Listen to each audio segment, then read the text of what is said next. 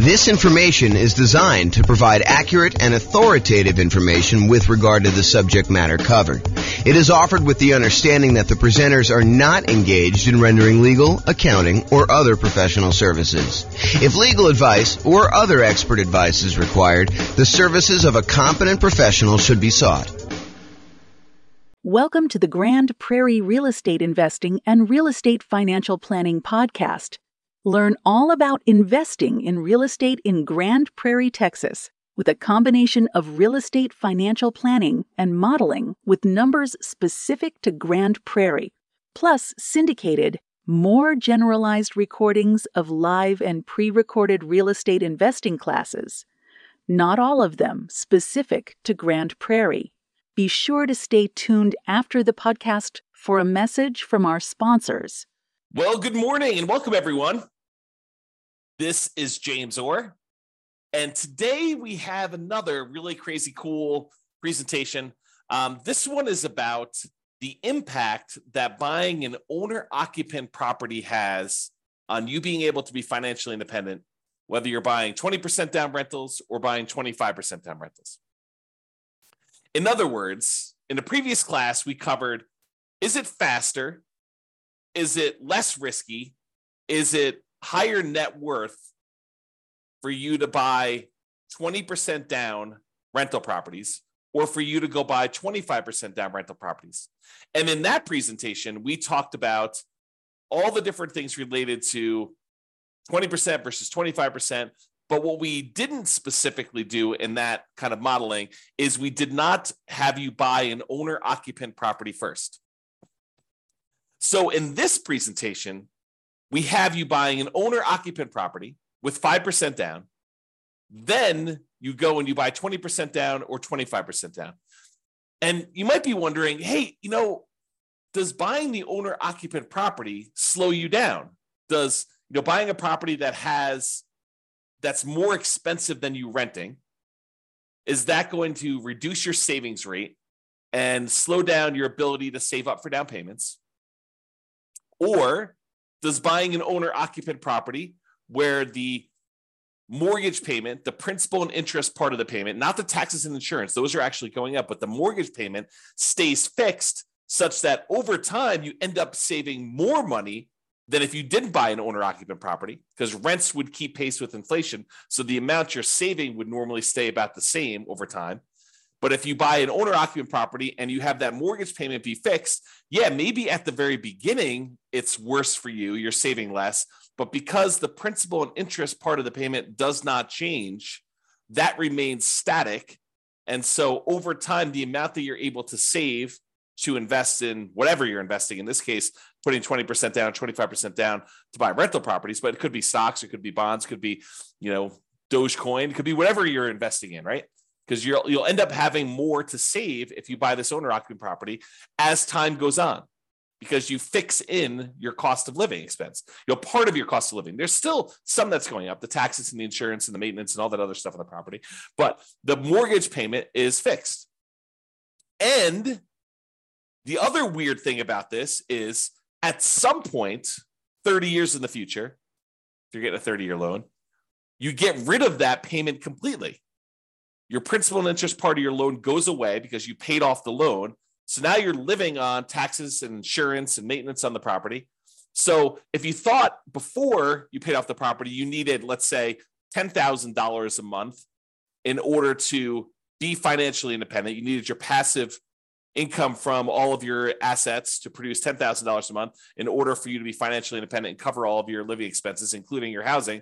But now, let's say, just for argument's sake, $2,000 a month of that no longer needs to happen because you no longer have a mortgage payment. So now you only need $8,000 a month to be financially independent. Well, that's super interesting, because if you were at $9,000 a month in passive income, by paying off your mortgage, you instantly become financially independent. And so whenever you pay off that mortgage, if you were really close to being financially independent, it may be you're there, or it may be that you're really, really close to doing it. So all of these things impact whether you're going to be better off buying an owner-occupant property and putting 20% down, or buying an owner-occupant property and putting 25% down. So what we're going to do today is we're going to look at the difference between putting 20% down and buying rental properties or putting 25% down buying rental properties, but only after we bought a single owner occupant property first.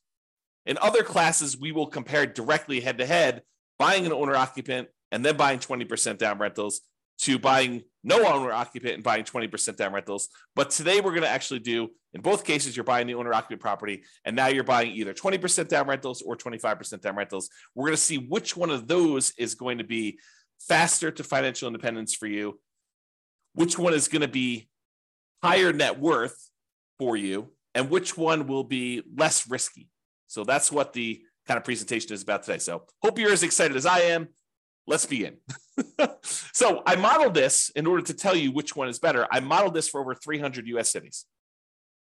And what I went in there and I basically did is I set up a scenario in our real estate financial planner software that I wrote, and it allows us to go and model if somebody were to make a certain amount of money and they're saving a certain amount of money and they're buying properties that have certain characteristics based on whatever market you're in, and how long it takes you in order to get to the point where your investments actually all the returns from all your investments exceeds your kind of living expenses that you have there. And then we'll figure out how long it takes you to do that. And then we can measure a whole bunch of different things like net worth and time to financial independence and a whole bunch of different risk measurements. And honestly, we could go and look at any of the details. It's like probably 100 different variables that we track, but we'll kind of simplify for this presentation so I don't get too far in the weeds. So I did all those analysis, and then we're summarizing all that analysis.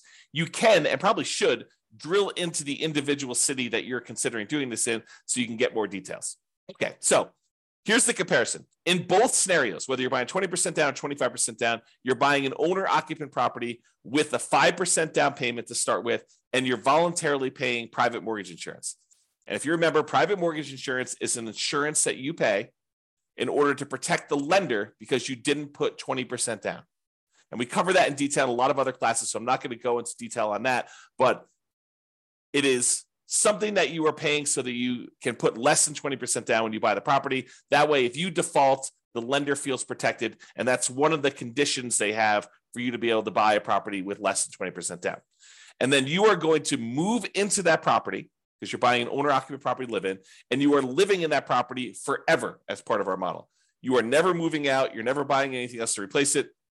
You're basically buying the property, moving in, living there forever.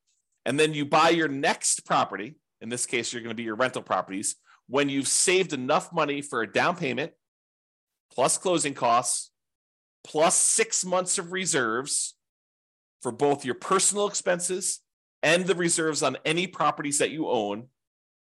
And you can qualify for the loan based on a 45% debt to income ratio.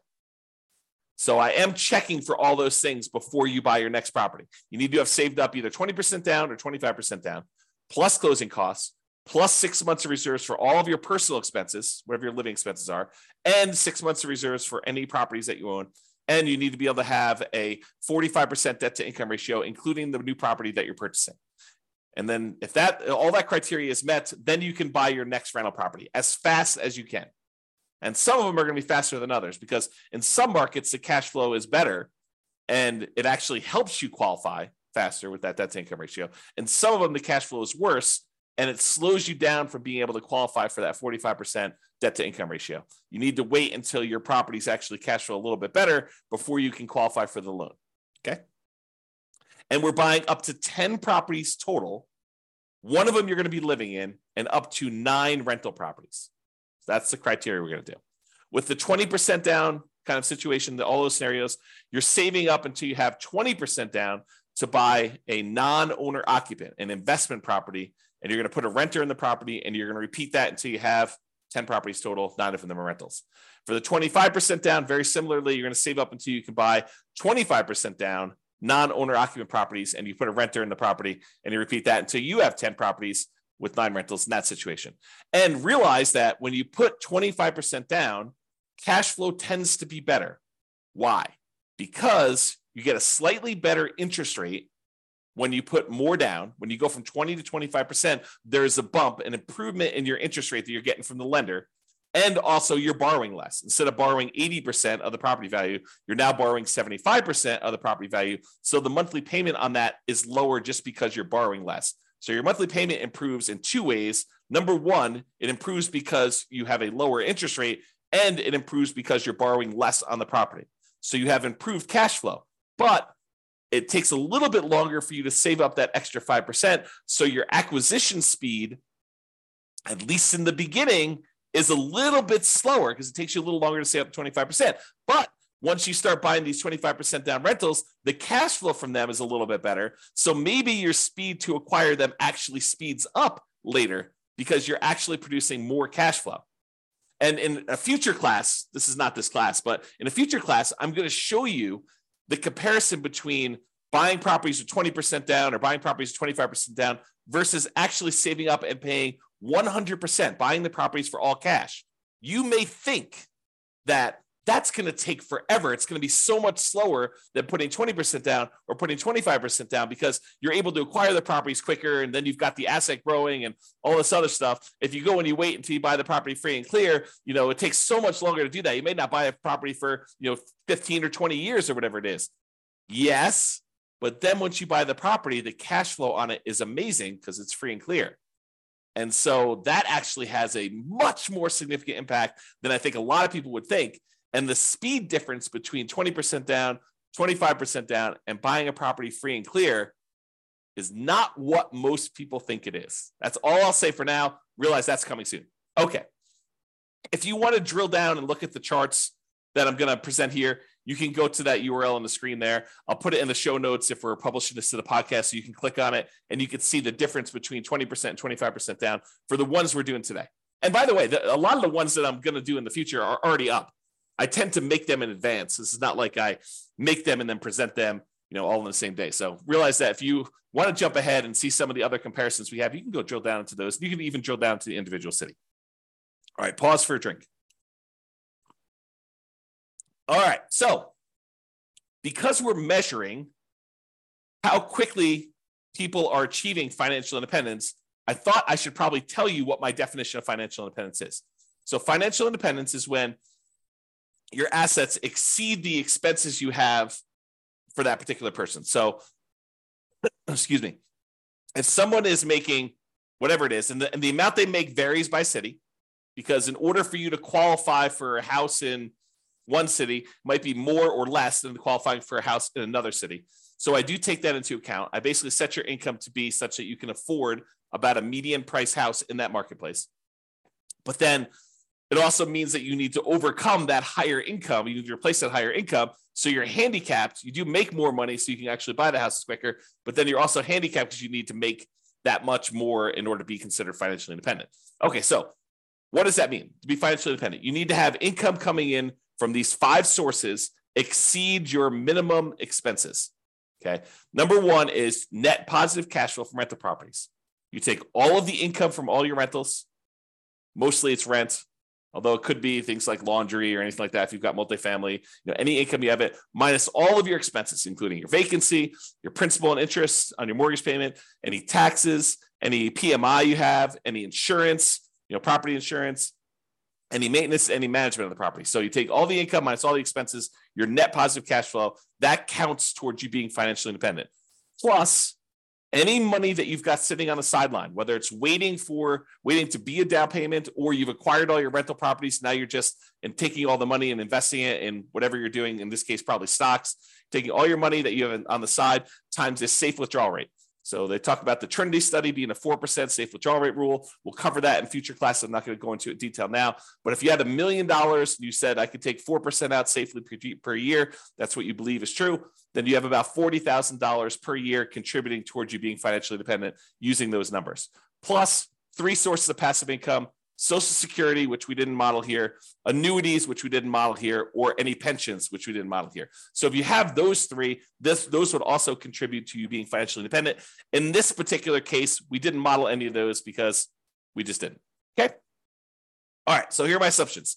Each city modeling uses their median home price and estimated rents on those properties. So we did not apply any of the 88 strategies we have to improve cash flow. And so we're really handicapping ourselves because we didn't pick a great property to begin with, nor did we actually apply all these different strategies that we have to improve cash flow, different ways to kind of minimize our expenses on the properties and different ways we have to maximize the income we're getting at properties. We didn't do any of those. So this is sort of like a baseline. If you went into this market and you were not great at real estate investing, you just sort of bought a medium type property and you kind of got what the estimated rent would be for those. That's sort of what we did there. If you go dig in and you see my modeling and you're like, hey, James, the modeling you did for this city, your assumptions are a little bit off. Go ahead and reach out to me. I will go ahead and update those. I will rerun it, and then it will update all the charts and stuff like that. It doesn't update the presentation, but it'll update all the charts of the website and make those accurate for everyone in the future, okay? Now, continuing on with the assumptions. The job income does vary based on the city so that they can afford a property in the marketplace. If I said everybody earns $5,000, then people in California would never buy a house because they would never be able to qualify for debt to income based on the home prices there, okay? But someone in, I don't know, one of the lower cost cities, probably in the South, those tend to be a little bit less expensive in general. Those guys may be able to do this whole model on $5,000 a month or $6,000 a month or whatever their numbers happen to be. I do it such that they can qualify for a typical property in that marketplace, a median price property in that marketplace when they do that. But we also consider that if you are earning more, you need to actually replace that money to be financially independent. So it's not like we're saying you need to replace $5,000 a month. No, you need to replace what your income that you were earning was so that you can become financially independent. That way, we're trying to level the playing field when we do our comparisons. Another way of saying this, in cities where they have higher income, they need more passive income, more investment income, and more rental income to be considered financially independent. So while a little bit is given to those that earn more is expected for them to become financially independent at the end. And another assumption, we start with just enough in down payments to buy a 5% down owner-occupant property based on wherever they are. So it's 5% of whatever the prices of properties are there with closing costs. So we estimated 7% of the price of properties in their marketplace to kind of give them a little bit of buffer there. And if it's less than $10,000, which I don't even think it is, but if it's less than $10,000, then we set that as a minimum bar. So everyone starts with at least 10K. In most cases, it's going to be more than that. And so some people are starting with a little bit more, some people are starting with a little bit less, depending on the market. And the interest rates we're using for the owner-occupant property, as of right now, they're probably in this ballpark. They change a little bit each day. And with all the volatility going on in the marketplace, I'm recording this in March 28th of 2023. But if you kind of look at what the interest rates are, we're saying that interest rates are about 6.5% for owner occupants with 5% down. Plus, in addition to that, they'll have PMI. And if they're going to go buy a non-owner occupant property with 20% down, interest rates are estimated to be 7% for our modeling and no PMI for that because they're putting 20% down. And if you're getting a 25% down non-owner occupant loan, it's 6.75. So it's a 0.25% or quarter point difference between buying with 20% down versus buying 25% down. And I think that's conservative. Check with your lender because it varies a little bit each day, but I think that usually it's a little bit more than that. So I'm slightly handicapping the 25% down purchases by not giving the full benefit that they're going to get. And in that case, by the way, they're not paying PMI either. So with both of the non-owner occupant purchases, they're not paying PMI. Okay. And I modeled this out for 100 years. Not because I think you're going to live to be 100 years from now old, which you may very well, but because I was modeling it out for 60 years at first, which I think for some people is too short and some people it's probably too long. However, we're finding that sometimes they achieve financial independence right after we stop doing our modeling. So I did 100 years to give us a wider range of finding out when people achieve financial independence. And you can see all of my assumptions in detail if you go to, at least for right now, realestatefinancialplanner.com/model. And you can pick your city and see a ridiculous number of models for your particular city and other cities if you want to see those too, and a whole bunch of comparisons of aggregate data for all the different cities at the same time. All right, so let's jump into the data. Let me take a drink. So financial independence achieved. It turns out that when you buy an owner-occupant property and then you buy 25% down investor properties, you achieve financial independence faster in 216 cities out of 305. So in other words, about 2/3 of the time, it would be faster for you in achieving financial independence in 2/3 of the cities if you put 25% down when you bought your rental properties. If you decided only to put 20% down, it would be faster in about 29 cities, about 10% of the cities. So in 10% of the cases, it was better for you to put 20% down. In 2/3 of the cases, it was better for you to put 25% down. And in 60 cities, about 20%, it didn't matter at all. It was exactly the same. Time to be financially independent. Okay. So there were a bunch of cities where you never quite achieved financial independence, about 20 or so, give or take. And that varied. So, and most of those, you didn't achieve financial independence, whether you put 20% down or 25% down. Now, you may have accumulated a rather large net worth, but you may not have actually qualified mathematically as all those criteria we kind of said about cash flow and invested assets times safe withdrawal rate. That may not have technically triggered you to be financially independent. However, if you're 65 years old, let me use an extreme example. If you're 100 years old and you've got $10 million invested between your properties and your invested assets and stocks and bonds and everything else, and even though you technically don't qualify where the cash flow from your properties and the invested assets times your safe withdrawal rate actually equals what you need to be considered financially independent. If you have $10 million and you're 100 years old, are you probably okay? Yeah, probably, because you could probably spend, if you think, hey, look, the maximum I might expect to live is to be 110. So I could spend $1 million a year and just deplete my assets so that I end up with zero. So technically you could do that. So there may be situations where you have a whole bunch of assets, millions of dollars in net worth, but you technically don't achieve financial independence in the mathematical sense, where the income coming in from the properties and the income coming in from your invested assets times safe withdrawal rate and the pensions and annuities and Social Security, those combined too. But those don't quite make you financially independent. Okay. All right. So this shows you a histogram showing you how many of the cities achieved financial independence broken out by time. And so you can see, like, let's look over here on the low end here. There are some that achieve it in, and probably in the 5 year or so range. There's about 5 cities that do that. And it doesn't matter if you put 20% down or 25% down, it's about the same number. The same thing here with this kind of up here when you're in the 8-year rule, kind of like in that general period of time. And then about 10 years, looks like there are some properties where if you put 20% down, you achieve financial independence a little faster compared to 25% down. But what I want to point out to you about this is these look relatively similar to me, except there's this big bump here right after about the 30-year point. What is happening after this 30-year point? What happens after 30 years? You pay off your owner-occupant property because you bought the property with 5% down at the very beginning. Then you started saving for your investment properties. But after 30 years after you buy your owner-occupant property, that thing gets paid off. So a whole bunch of scenarios got to the point where they were financially independent as soon as you paid off this owner-occupant home.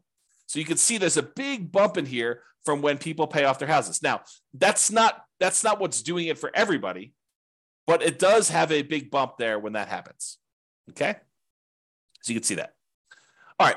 So what this chart is showing you, it's showing you how many months faster it was to put 25% down or to put 20% down for each individual city. Each city is its own dot.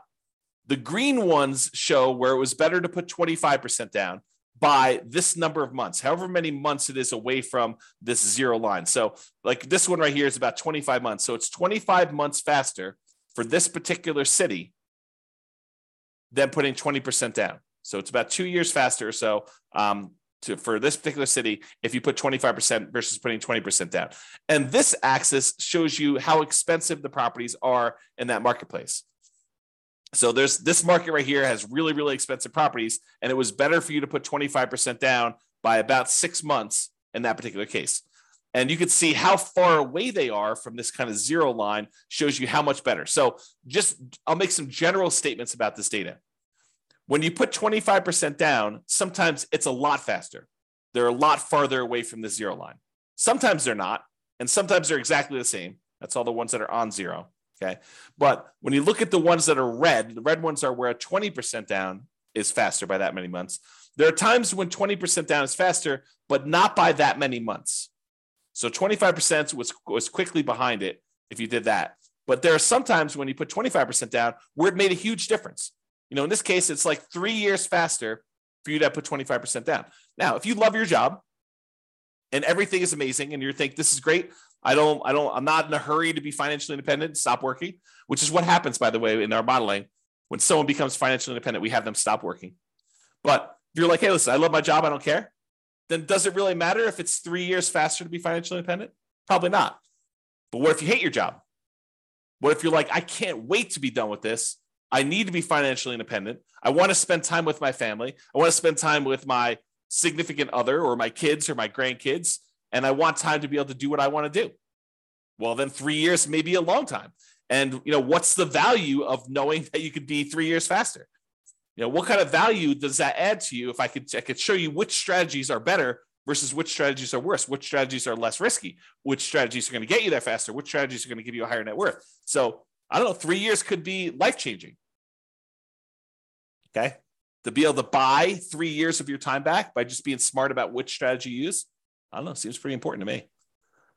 Okay. So you can kind of see the difference there. And you can see that in general, the more expensive the properties, the better off you would be putting 25% down because there are hardly any red dots on the expensive property side. Okay. But there are lots of green dots. So the more expensive your market in general here, the better it would be for you to put 25% down in order to get to financial independence faster. All right, now let's switch to net worth.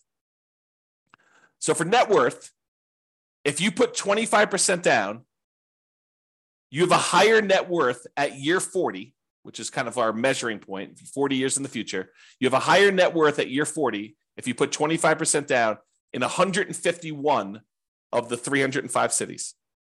So about half the time, you'd have a higher net worth by putting 25% down, which may be counterintuitive for a lot of you folks because you're thinking to yourself, hey, I'm putting 20% down. I'm acquiring properties a lot faster, at least at the beginning, because I'm buying the first one faster. Like, hey, if you're rushing to go buy your first 20% down property and you're like, listen, I just got to get in. I got to save up just enough. Now I'm going to buy a property right now, right away.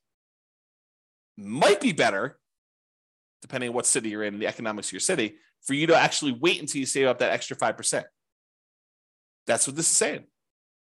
It's just the math. Okay. So in 151 cities, it's faster for you to put not faster. You have a higher net worth by putting 25% down. Now, in 138 cities, you'd have a higher net worth if you put 20% down. So a little bit more to put 25% down, a few more cities, but not a huge difference. And 16 cities, it made no difference at all. You have the same net worth regardless. Okay. Now, here's the difference in net worth. This is that chart we showed you before. So it shows you how much better or worse putting 20% or 25% down was in terms of net worth, broken out by price of properties. So how far it is away from zero is how much better it is. The green dots means that 20% down was better, had more dollars. The red dots are where 25% down was better, it had more dollars. So in some cities, by putting 20% down, you had a lot more dollars, millions of dollars more by year 40. However, in other cities, you'd be better off putting 25% down.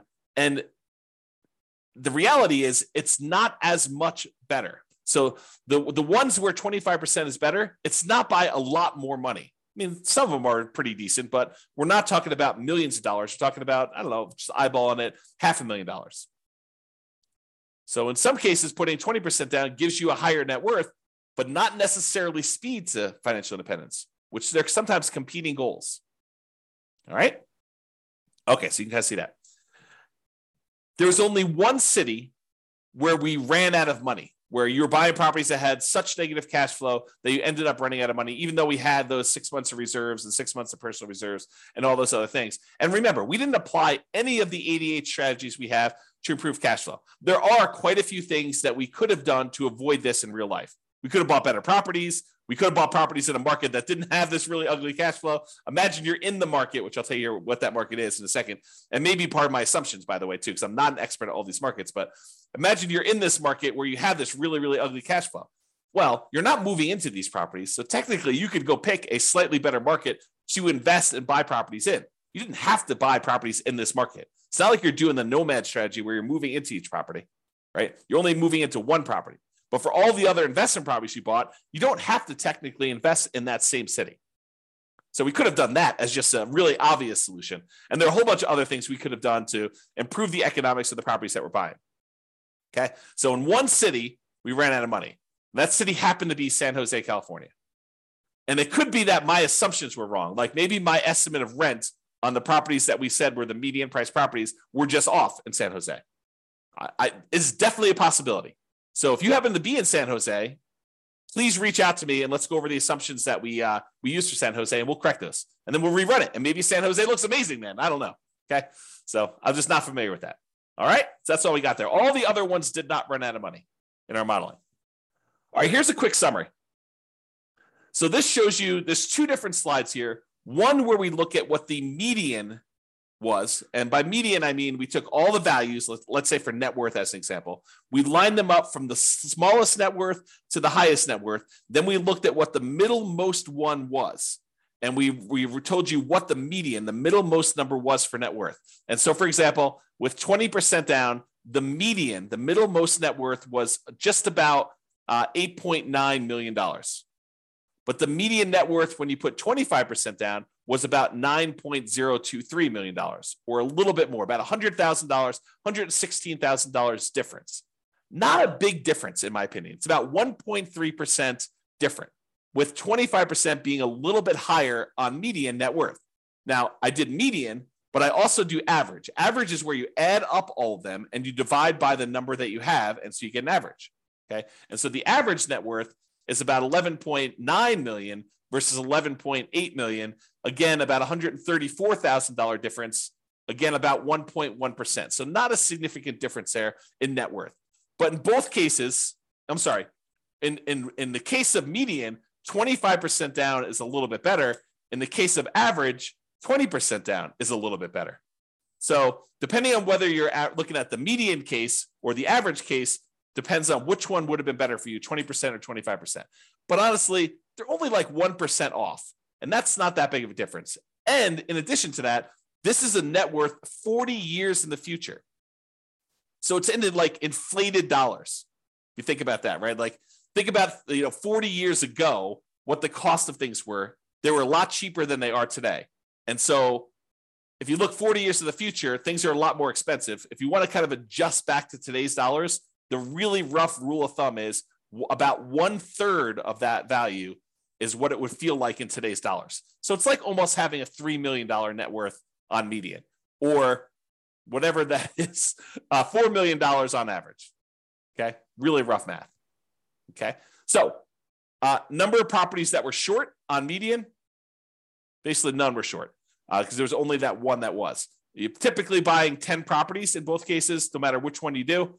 However, the time to be financially independent is about 492 months if you put 25% down versus 509 months, a little slower if you put 20% down, which means that on median, the middlemost one had about a 17-month difference. It was about 3.3% faster for you to put 25% down than for you to put 20% down. Interesting, right? If you look at the average, putting 25% down was about 1.7% faster, a little bit less than a year, 9.2 months. All right. Now, let's look at risk. And I'm not going to go into detail on risk. You can go research this. In fact, I probably need to do several classes on all these different risk measurements. But when you think about all the different ways we could measure risk, like how much could rents drop before we have negative cash flow? Or how much can price drop before we'd have negative equity? Or what is our debt to income ratio? So the number that lenders tend to like to use to see how risky we are before they're willing to approve us for a loan. Or how much debt do we have to the amount of net worth we have, or how much debt do we have to how liquid we are, how much money we have sitting in cash somewhere, or how many months of reserves we have. We talk sometimes about having 6 months of reserves or 12 months of reserves. Well, sometimes you can have lots and lots of months of reserves if you have a large bank account balance, like 700 months of reserves. Okay, so if we wanted to measure all of these measures of risk, it turns out 25% down is universally better. It is better in all the different measures of risk. It's less risky to put 25% down when we look at all the median numbers over the full 100 years. Now, does that mean that it is always less risky? No, it could mean that in year 1 or year 5 or something like that, that 25% down is worse, but that over the long haul, over a very long period of time, because we measure this over the entire period that we're modeling, 25% down is less risky than putting 20% down. And that is true in most of the cases in average too. The spots where it's not true with averages is your average debt to account balance. So you have more liquidity if you put 20% down, and the number of months of reserves, which honestly is not that big of a difference. It's 0.9% difference. So, but most of the time, 25% down is less risky when we look at that. Okay. Now, I told you this before. I've been using median home price and what I think rent would be by looking up some rents on those properties. And so these are not like cherry-picked deals. You could apply the 88 strategies we have to improve cash flow to improve on these numbers. Excuse me. Let me take a drink. So you could do better than this, is what I'm trying to tell you. You should be able to choose, and you should be able to do better. And I do model some of these improvements in other modeling, like buying 10% less priced properties, or getting a discount, or buying down your interest rate, or all these different things. We do model those, but we'll get to those eventually. But these are sort of like the basic cases. If you are an expert in your market and you can help improve my numbers, please do reach out to me. I'm not trying to show. I don't want to show like the one deal you found in 20 years that was super amazing. I want to find deals where any investor in that marketplace could find these deals. So if you could help me pick the numbers that are like any investor could go and buy these properties in your marketplace, that would be helpful to me. And then we could kind of update the numbers and kind of improve for those things. And as I mentioned earlier, there's really no local market limitations with this. If you're in a market where you have really bad economics, you could literally choose to invest in another market. You could go put your 20% down and buy properties in a much better cash flowing marketplace than the one you're living into. Now, the one you're buying is an owner-occupant, you're buying that in your local marketplace. But all the other investment properties, the 9 other rentals, could be somewhere else. So just realize that it could be better than what we're showing. All right, so in conclusion, in our current market conditions, our current price, our current interest rates, our current rents, in about 305 U.S. markets, using what I would consider to be less than ideal median price to rent properties, putting 25% down is slightly better in terms of net worth and speed to financial independence. The market does matter, though. This is not universally true, which is what I think is really frustrating to people who, when they get online, the online forum, they're arguing. It's better to put 20% down. It's better to put 25% down. Here are my reasons. Here are my reasons. And they kind of go head to head and they start really becoming combative. And one of them could be in a market where it is better to put 20% down. Another could be in a market where it is better to put 25% down. So you got to look at these and see, in my marketplace, what is better to do that? And does that mean that, based on kind of our historical modeling, that will be true in the future? No, but probabilistically, you look at what you have and you can make adjustments along the way, right? In reality, you could be doing the 20% down because that looks better, but then your market shifts and we look forward and we're like, hey, look, now it's better to do 25% down in your marketplace. So you decide, hey, I'm going to start doing 25% down in the future and I'm going to keep optimizing. And maybe 3 years later, that shifts again. So you have to keep kind of on top of what is happening and optimize as you go to get the optimal results for yourself. Okay. And then we can also, not that I want to go off on a big tangent, but we can look at what you actually have. And then that becomes part of the equation for figuring out what is optimal moving forward, because what you have may dictate some of the differences that you have in the future. So by having 3 rental properties that you bought a certain way may impact which of these options you really should do. Okay. All right. In general, putting 25% down is less risky. I think that's a good general way of saying it. There are some small exceptions to that, but in general, that's it. It is best, in my opinion, for you to look closer at your specific market, your specific situation, and apply as many of the 88 cash flow improving strategies as practically possible to improve on your own implementation. You can go look at realestatefinancialplanner.com/model to get some ideas of how various things impact this as well. All right, that's all I got for you. Hope you enjoyed. This has been James Orr. Have a great day.